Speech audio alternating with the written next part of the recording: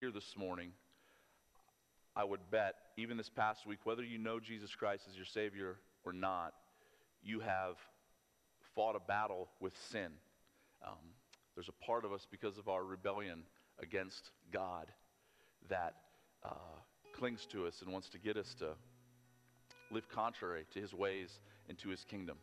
But brothers and sisters, the good news of the gospel is that what Jesus did on that cross is infinitely greater than what you will ever do. Ever.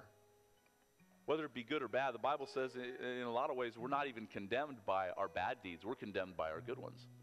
The Bible says that even our righteousness is as filthy rags. But no matter where you're at or what you've done this past week, Jesus' accomplishment on that cross, taking all the darkness of the sin of the world upon himself, is enough if you will just simply trust in him. Just trust him. We are justified by faith apart from the works of the law, and we have been set free from sin and the enemy. Father, we just pray this morning that as we just continue to worship you through your word, as we listen to testimonies, as we all witness this actual act of baptism that your word commands us to do, Father, I just pray that you would bring your newness. Bring your newness of life.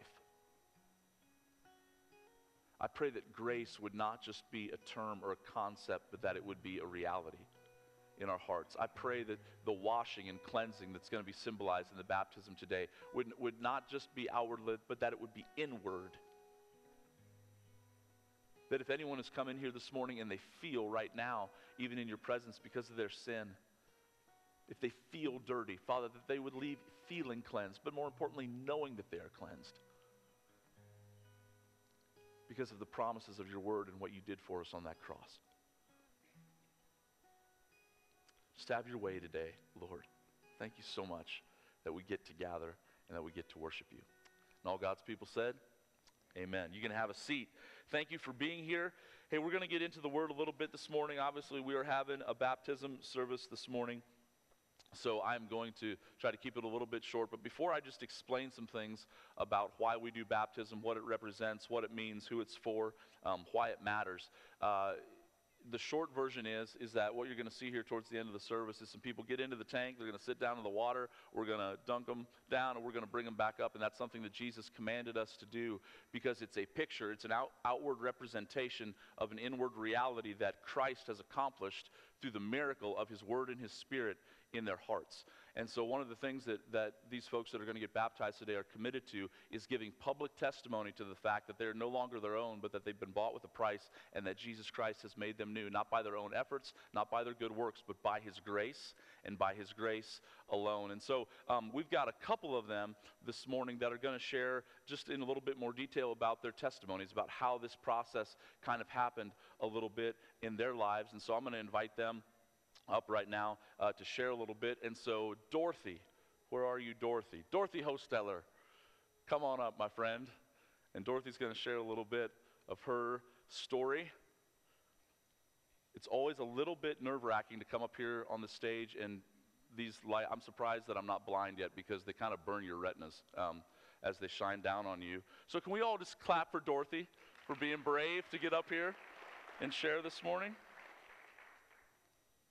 There you go, my friend. Thanks. All right, I'm super nervous. Okay, I want to thank everyone for coming out today. It really does mean a lot to us that you're here celebrating with us. Christ is for us, guys. And I just want to share my testimony. It's nothing big, but I just felt led as if I have to share it. And I want to start with a prayer because we have to come to God in prayer, and it just helps us. If we could all bow our heads. Dear Heavenly Father, we come before you, and we thank you for your saving grace, God. We thank you that your power is made perfect in our weakness. And we thank you, Jesus, for your sacrifice on the cross. And we just thank you that it's not of works that we are saved, but it's by grace. And Lord, I just pray that we will live in that grace, that we will live in your Holy Spirit as believers, your Holy Spirit is alive in us today, God. And I just pray that we can look forward to to the heavenly home we have waiting for us. In Jesus' name I pray, amen. All right, so even though I grew up in a Christian home and knew God was present in my life, I allowed a lot of my circumstances to keep me from a personal relationship with him. I grew up Amish with my mom, dad, 3 brothers, and 2 sisters. And we left the Amish before I started first grade. And I remember asking the Lord into my heart at church when I was young. And I would say from that moment up until 2 years ago, there was no fruit in my life. I still had a hold of control that I wanted. I did not want to let it go. And even in the midst of that, the Holy Spirit was present in my life, and I was always drawn to do the right thing, and I always, it was hard for me because people would always think, oh, you're a goody two-shoes, or you don't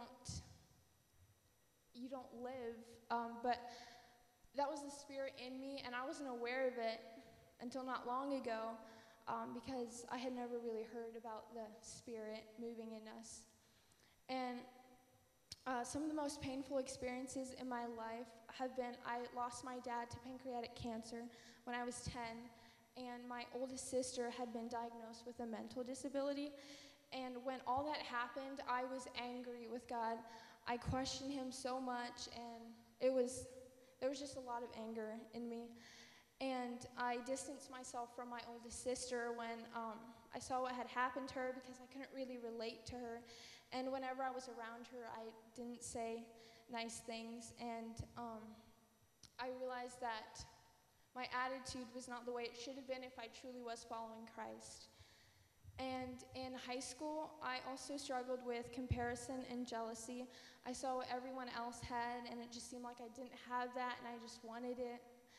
And after high school, I moved out with my sister, and I started the job that I'm at now.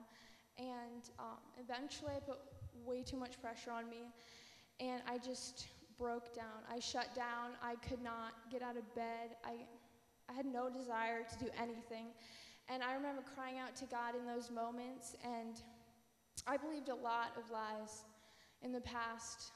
And one of them was that I'm not worthy of love, and there were so many more, and I just I couldn't stand against Satan when he came at me with those lies. But when I was at my worst, I cried out to God, and he came through. He brought me out of it, and I didn't think I could ever get out of it. And I knew in that moment that it was time for me to trust him with my own life instead of praying that he'll fix everyone around me.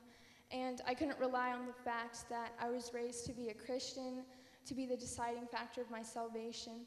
And I needed to give him complete control. And I couldn't go on in my own strength at all, because you could see that I was very weak at that moment.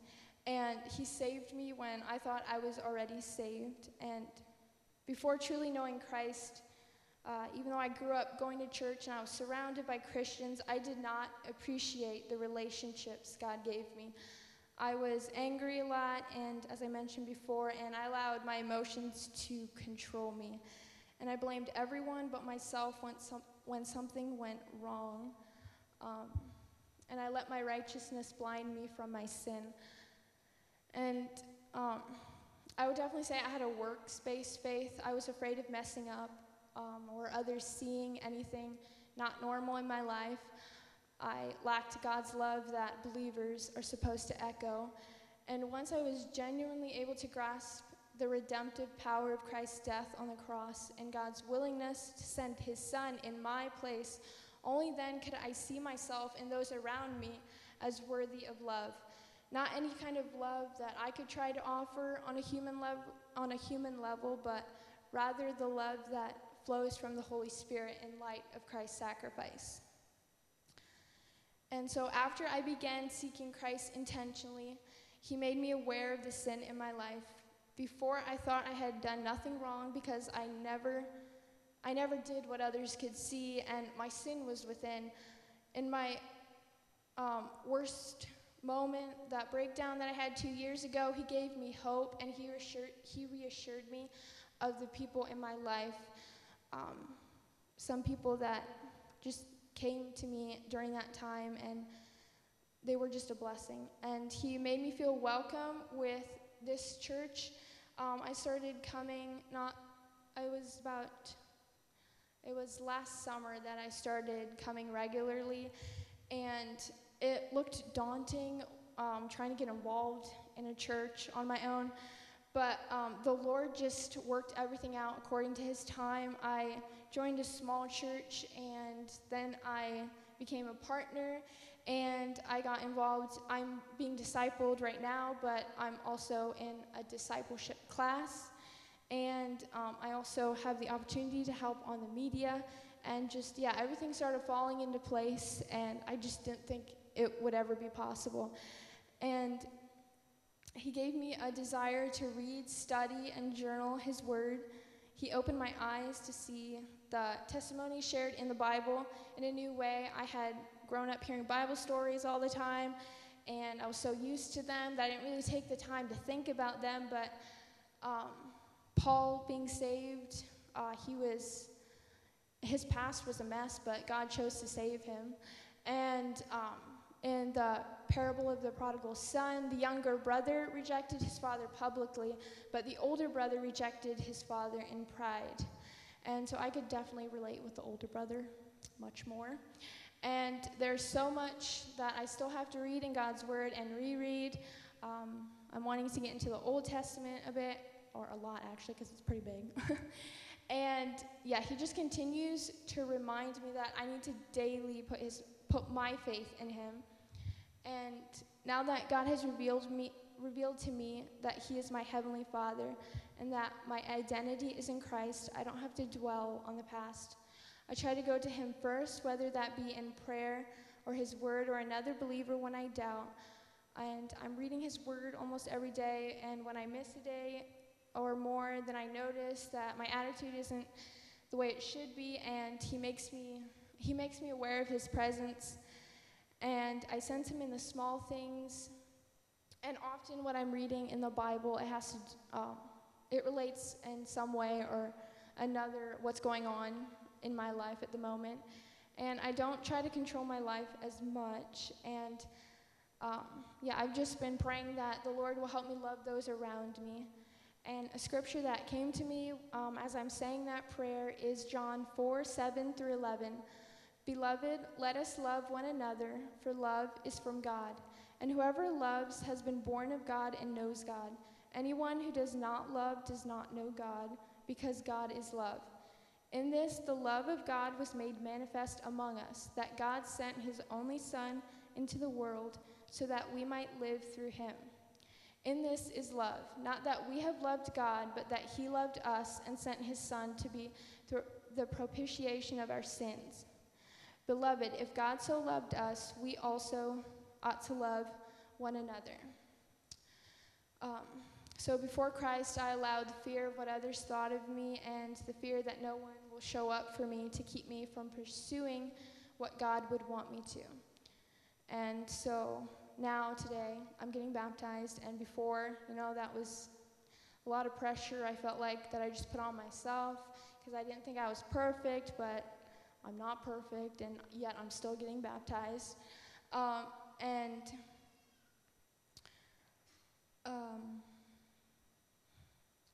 He came to save a sinner like me, and because of his sacrifice on the cross, I am free. I'm free to choose to serve him. When I mess up, he doesn't love me any less. And I just have to be reminded that my salvation is a daily practice, and I need to daily seek him. And I couldn't do this without God rescuing me from my own spiritual blindness. And so I want to wrap this up with a verse to encourage us all as believers, because we are prompted to sin.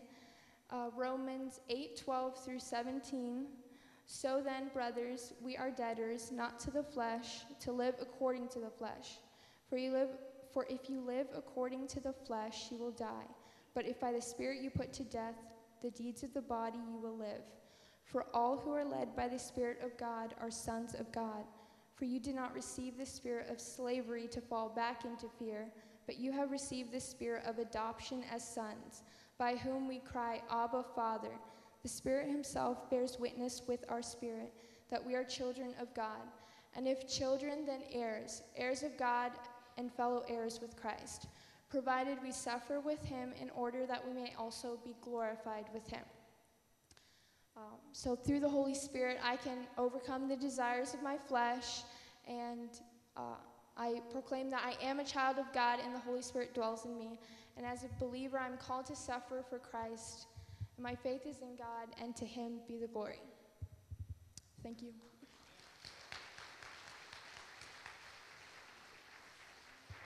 Wonderful. Thank you, Dorothy. Awesome. God's good, amen? Tanya Yoder, you're somewhere. Oh, there you are in the front row. Didn't see where you were at. Can we welcome Tanya, please?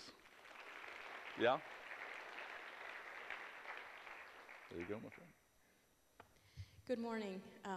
Yes, I am Tanya, and I'm actually going to be reading most of mine off. It's pretty short, but yeah, I'm just going to read most of it off.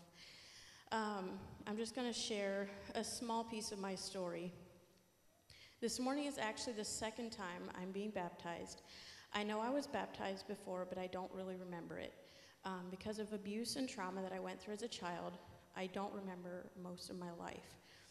I went to church, grudgingly followed most of the rules, and pretended to be a Christian for years. Up until January of this year, I had never truly been saved. I am absolutely not asking you to doubt your salvation, but what I am saying is that you can sit in church your whole life and not be saved. Christ wants your heart. He really wants a relationship with you. I went through years of depression, and after having our second child, I would say I hit rock bottom. I had severe postpartum depression. The day I got saved in January, I quit taking my prescription meds. I know for some, medical intervention is needed, and I'm absolutely not downplaying that.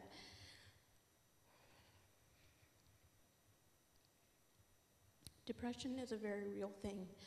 For me, it was a spiritual issue, and I knew that.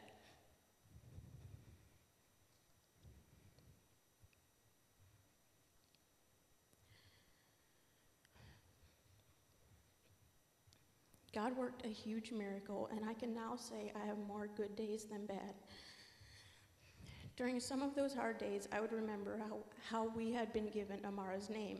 While I was pregnant, I had a dream that she would be a girl, and we should name her Amara. We didn't even know it was a name, but we looked it up, and it means God's grace. Looking back,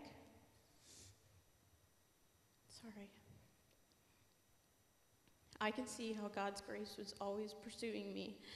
Even on those dark days, he never left. I just want to encourage you with one verse. For God has not given us a spirit of fear, but of power and of love and of a sound mind. Those dark days were filled with fear, but that wasn't from God. Often our battles start in our mind, but God alone can give us a sound mind, and this verse is such a wonderful promise.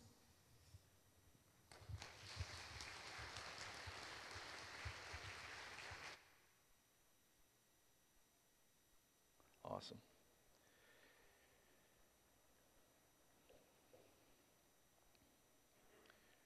God's grace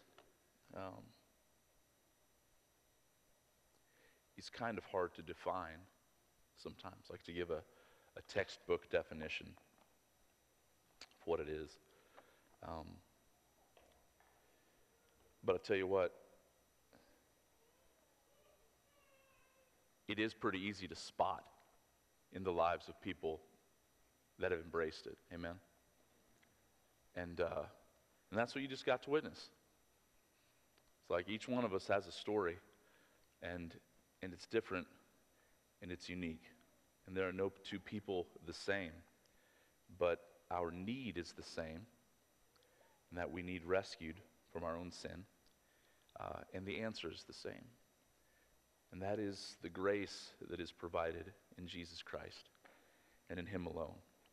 What I want to do for just a few minutes is just explain really just kind of the nuts and bolts of baptism.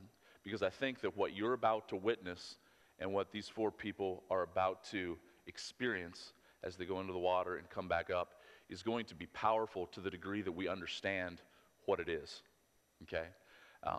And so if we don't understand the why and we don't understand what it is, then it's just going to look like a bunch of people sitting in a feed trough getting wet. But that's not what it is. It's more than that. So I just want to talk about why we do it, how we do it, who it's for, and what it represents or what it means. So just very quickly, number one, why do we do it? Here's the answer. Jesus commanded it. There are 2 ordinances that Jesus Christ has given to the church. For the last 2,000 years, he died, he really came. I know if you go to Mercy Hill, you hear me say this all the time, but it's a fact, it's not a fairy tale. He really came 2,000 years ago to a place in the Middle East, the land of Israel, born of a virgin, really lived, really died, really rose again. And for the last 2,000 years, he has been building his church. The church is made up of everybody who has put their faith and trust in him alone for salvation. You become part of his body, part of his family, part of his bride. It's a supernatural event that is included in your salvation. That at the moment of salvation, you are placed into the body of Christ. You become part of his bride. You become part of his family. He becomes your father, okay? And for the last 2,000 years, as he's been building his church, he gave the church 2 ordinances. They are the Lord's Supper and baptism. The Lord's Supper is something that, of course, we partake in the bread and of the juice or the wine, and it represents the Lord's broken body and his shed blood. And both of these ordinances that he's given, they are pictures.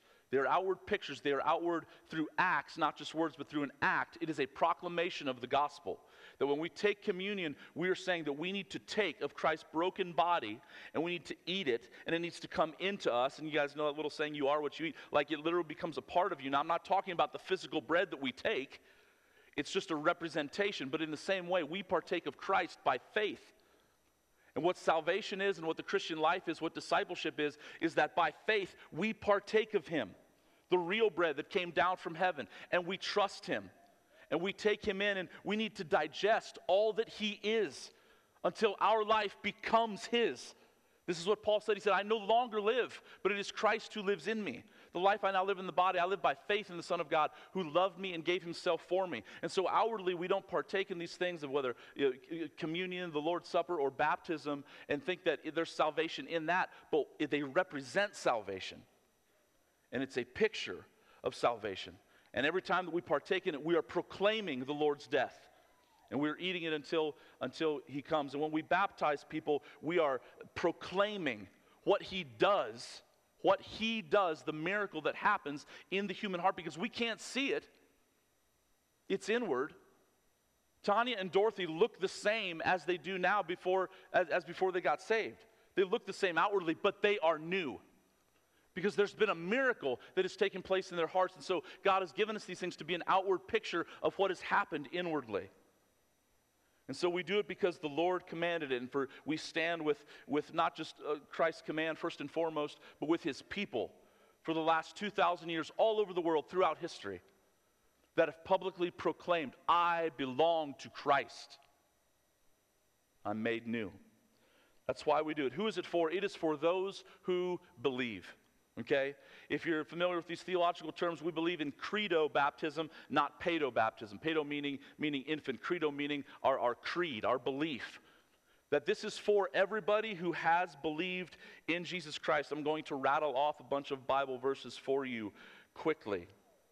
Acts 2:41. It says that all those who received his word, who believed the word that Peter had just preached, all those who received his word were baptized, and there were added to their number about 3,000 souls that day. Acts chapter 8, verse 12 says, but when they believed Philip as he preached the good news, so when they believed as he preached the good news of the kingdom of God and the name of the Lord Jesus Christ, they were baptized. They believed, and then they were baptized. Acts chapter 10. Peter gets done preaching a sermon. It says, while he was still saying these things, the Holy Spirit fell on all those who heard the word. And the believers among the circumcised who had come with Peter were amazed because the gift of the Holy Spirit was being poured out even on the Gentiles. Up until this point in church history, the gospel had primarily been just kind of a Jewish thing. It was primarily just a Jewish church. But Jesus came to save all people from every tribe, tongue, language, and nation. It says, for they were hearing them speaking in tongues and extolling God. And then Peter declared, can anyone withhold water for baptizing these people who have received the Holy Spirit just as we have? So just to be clear, they're not going to receive the Holy Spirit by this outward act. It's because they have received the Holy Spirit, especially as Dorothy mentioned, coming into her life and changing her. It's because she's already received it that we're going to symbolize that today in obedience to the Lord's command. So we do it because God commanded it. It is for all those who believe. If you do not believe in Jesus and you were going to go through this act, you would just be sitting in a feed trough getting wet. But see, faith changes everything. The Bible says in Romans chapter 14 that whatever is not from faith, whatever does not proceed from faith is sin. Hebrews 11:6 says that without faith it's impossible to please him. 1 John says that this is the victory that overcomes the world, our faith. Not just faith in something that we make up, but in the object of our faith, in Jesus Christ, and in his word and what he says to be true. That changes everything. Who's your faith in this morning? Who are you trusting? How do we do it? Okay, again, just kind of nuts and bolts. We do it by what is called immersion. We don't sprinkle, we don't pour. We give freedom for this for other churches, I know, in different traditions. There's maybe different modes of baptism. You would call this, let me explain why we do it the way we do it. Number one, this is, I believe, the way very clearly that it was done in the Bible, okay? Mark chapter 1, it says that this is John the Baptist, appeared, baptizing in the wilderness and proclaiming a baptism of repentance for the forgiveness of sins. And in all the country of Judea and in all Jerusalem, they were going out to him and were being baptized by him in the river Jordan, confessing their sins. Now, this is really technical, but if you're nerdy and like this stuff, I'll share it with you.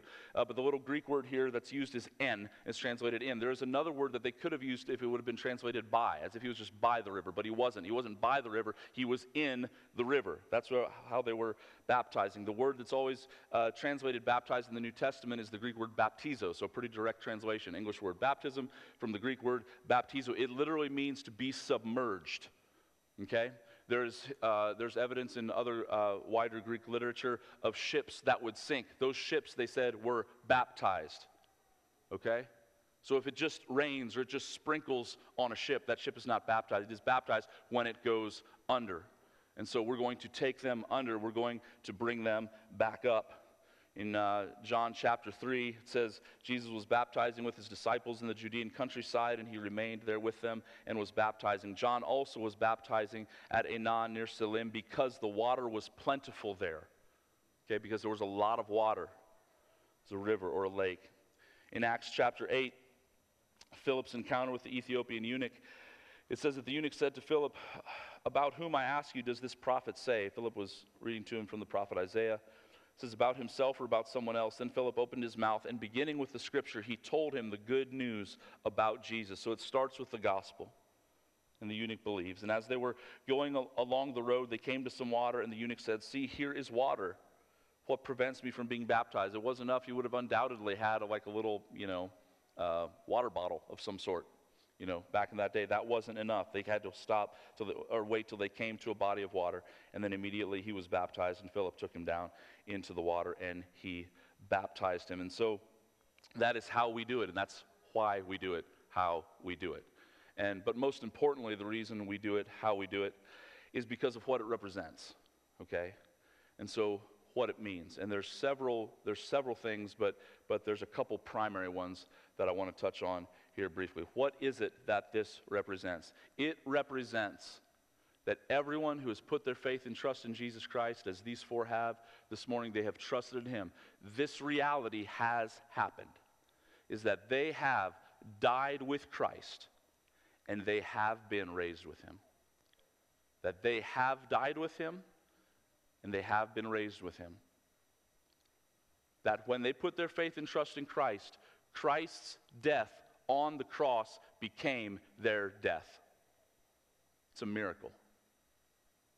And this only happens, we are only justified in this way by faith, and by faith alone in Jesus Christ. You cannot earn it, folks.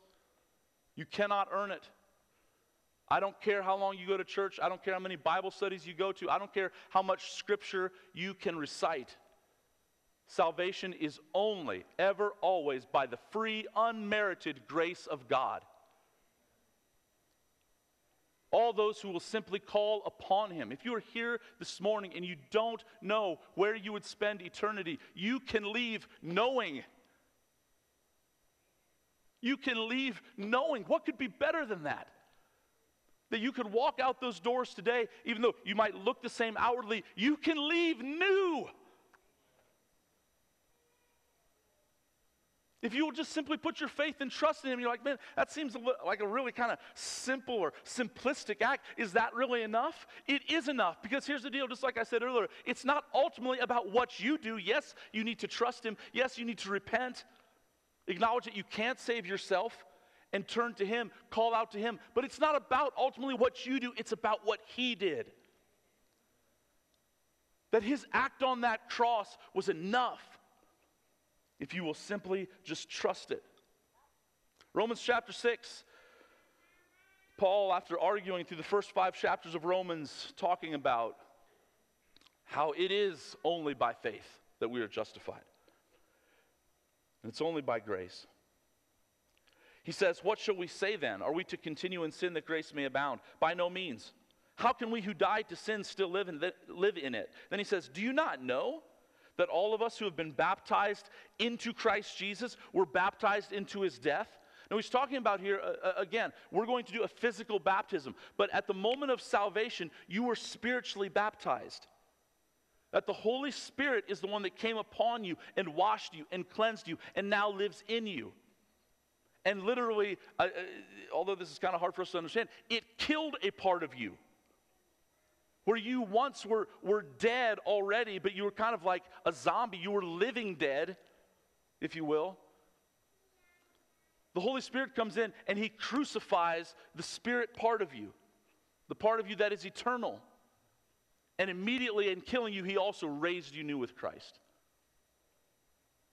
Is that we are body, soul, and spirit. And the baptism that occurs that is supernatural, that changes us, that brings us this newness of life, happens in our spirit.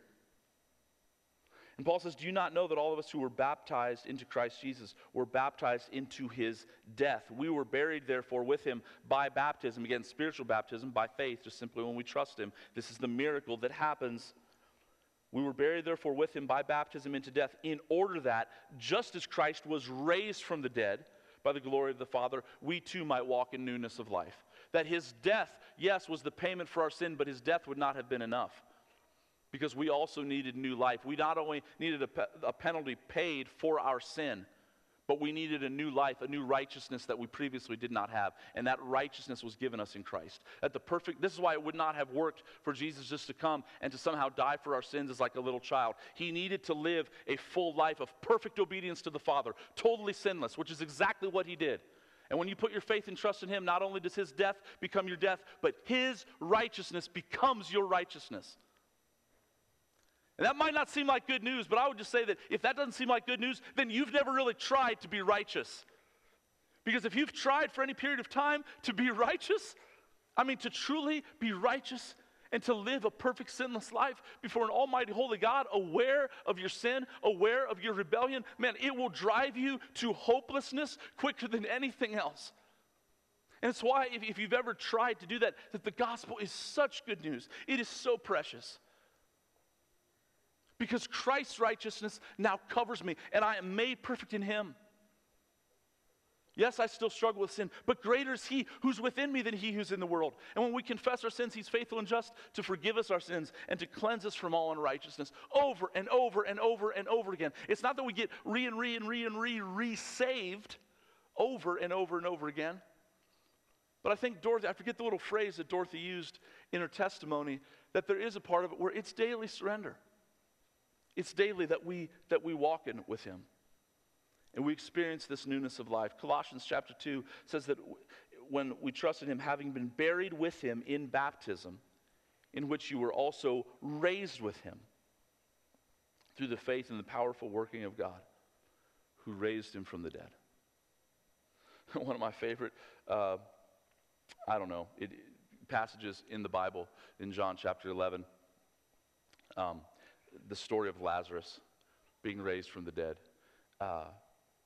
He's dead for 4 days, to the place where his sister Martha, when Jesus says, roll away the tomb, if you have the King James version, it says, Lord, do you not know that he stinketh by now?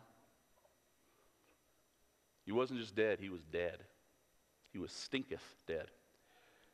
Jesus says, roll away the stone. Of course he comes, he says, Lazarus, come forth. Lazarus comes forth.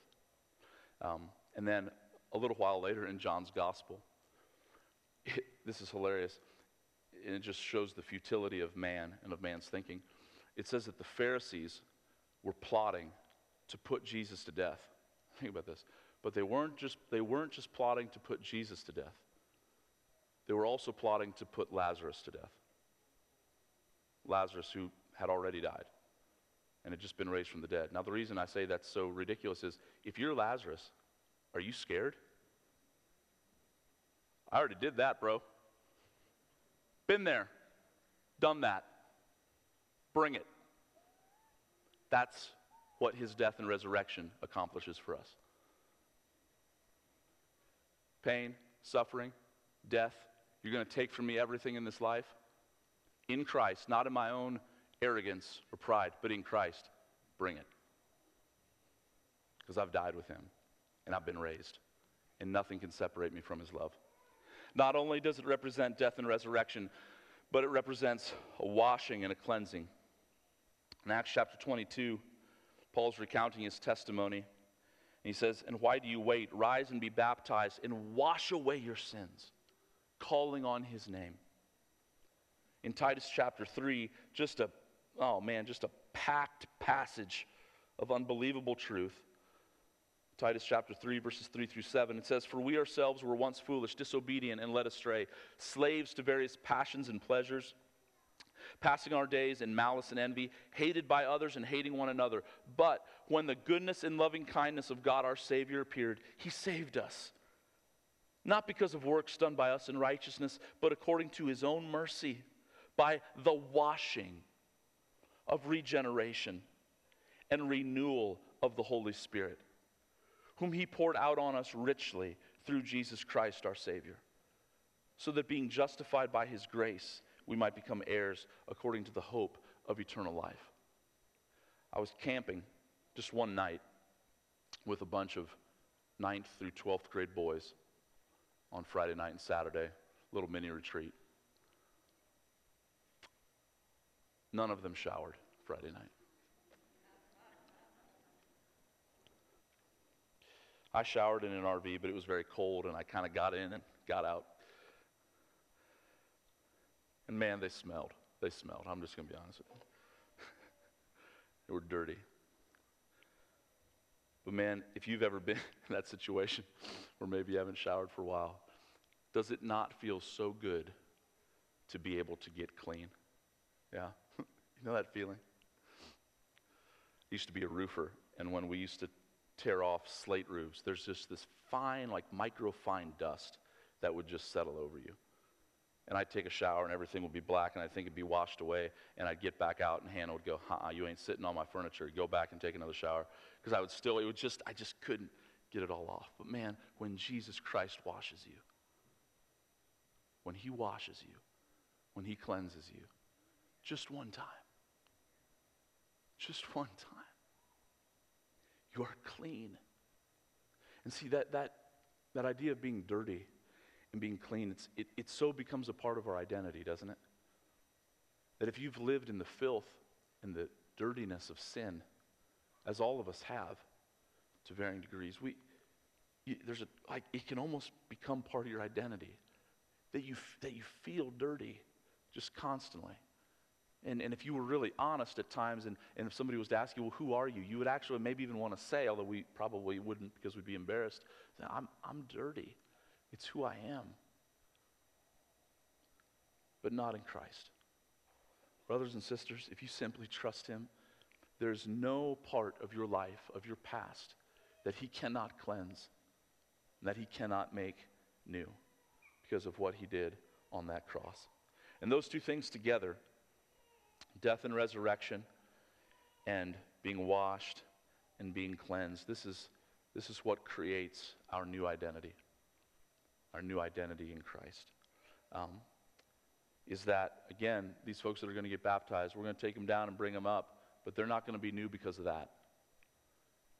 They're going to be new, and they already have a new identity in what Christ has done. And when I talk about newness, it's new in two different ways. Something can be new in the sense of time, but it can also be new in the sense of quality.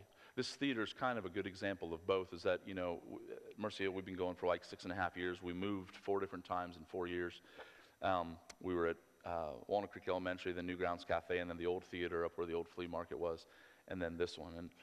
And like when this was built, it was new in the sense that in the sense of time, it had not existed before. Okay, it was not, and now it is. But it was also new in terms of quality, so of just the niceness of it, the aesthetic of it, the sound, the lighting, all this different stuff. And when we believe in Jesus Christ, you once were blind, but now you see.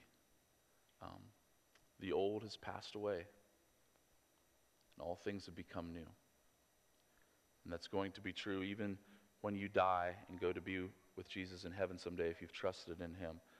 Even your body one day is going to be redeemed. You are going to be totally, completely made new. And I just ask you this morning, again, very straightforward, very simple. If you've grown up in church, I hope that you've heard this before, because it's foundational and central to all that the Bible teaches about salvation. But my question to you this morning is, do you know that you have newness of life? Because you can't make yourself new. Folks, you can't do it. And so many people spend so much of their life trying to make themselves new. But left to ourselves, apart from Christ, we are only passing away. My 2 oldest boys, well, all of them really, they're driving me nuts right now because they can eat and eat and eat nothing but sugar, and they stay skinny. Me, on the other hand, my body's passing away. The more I eat, the more I pack, and it's just a fight. But it's kind of like my fight to try to stay skinny or to lose weight. It's like so many people engage in that same fight in regards to their spiritual life. Like if you're older and you can't just eat nothing but sugar and your metabolism just burns it off. But if you're older, getting old, like I am, you know that fight I'm talking about. It's like you're going to try to eat this or limit your calories or carbs. And you're just constantly trying to do this, but it just feels like you're not getting anywhere. That's the same way it is if you're trying to make yourself new spiritually, if you're trying to make yourself righteous before God. Brothers and sisters, it is endless, and let me just burst your bubble and just you're going to fail. You cannot accomplish it. It is a miracle. It is a miracle that only God does. And I have no idea why any of us would want to live in the oldness, in the futility of what only we can produce, rather than in the newness of what Christ can give us. Amen? Worship team, you can come up. We're going to close. If you're getting baptized, wink, wink, that's your signal. Go back and get changed. And we will baptize you here shortly. Just one more quick, closing illustration. When I was like 14, 15, me and a bunch of my buddies, we had mopeds. And man, we truly thought we were cool. We weren't, but we thought we were. We had like a moped gang. 22 miles an hour, whee, down the road. My mom made me wear this big helmet. I mean, it was like massive. It was like so big. I still thought I was cool. I was not cool. And the most ridiculous thing in the world for us, though, even though we thought we were cool when we had our mopeds, the most ridiculous thing in the world would have been when we turned 16 and then could get our license and get a car, if we would have continued to drive the moped. Right? So we thought we were cool, cruising around on our mopeds. But man, when we turned 16, when we got our license, we wanted to put we just wanted to forget that we ever had a moped. Because now we had a car. Brothers and sisters, put the old life away. Put the moped away. Put your own efforts away. You don't have to. You just don't have to.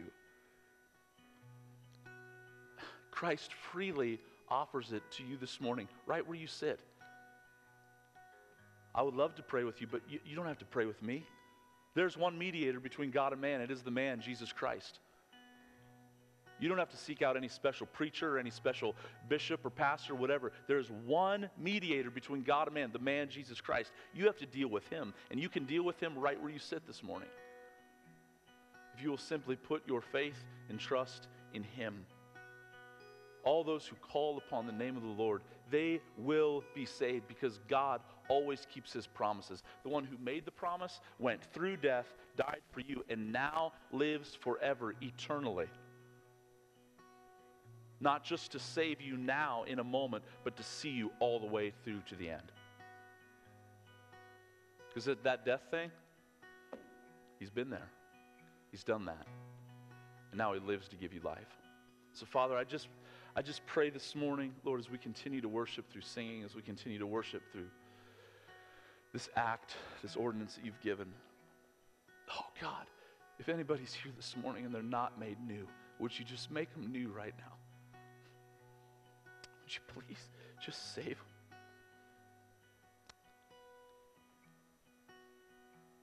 Let them call upon you. Thank you for your grace. Thank you for your mercy. Thank you for loving us.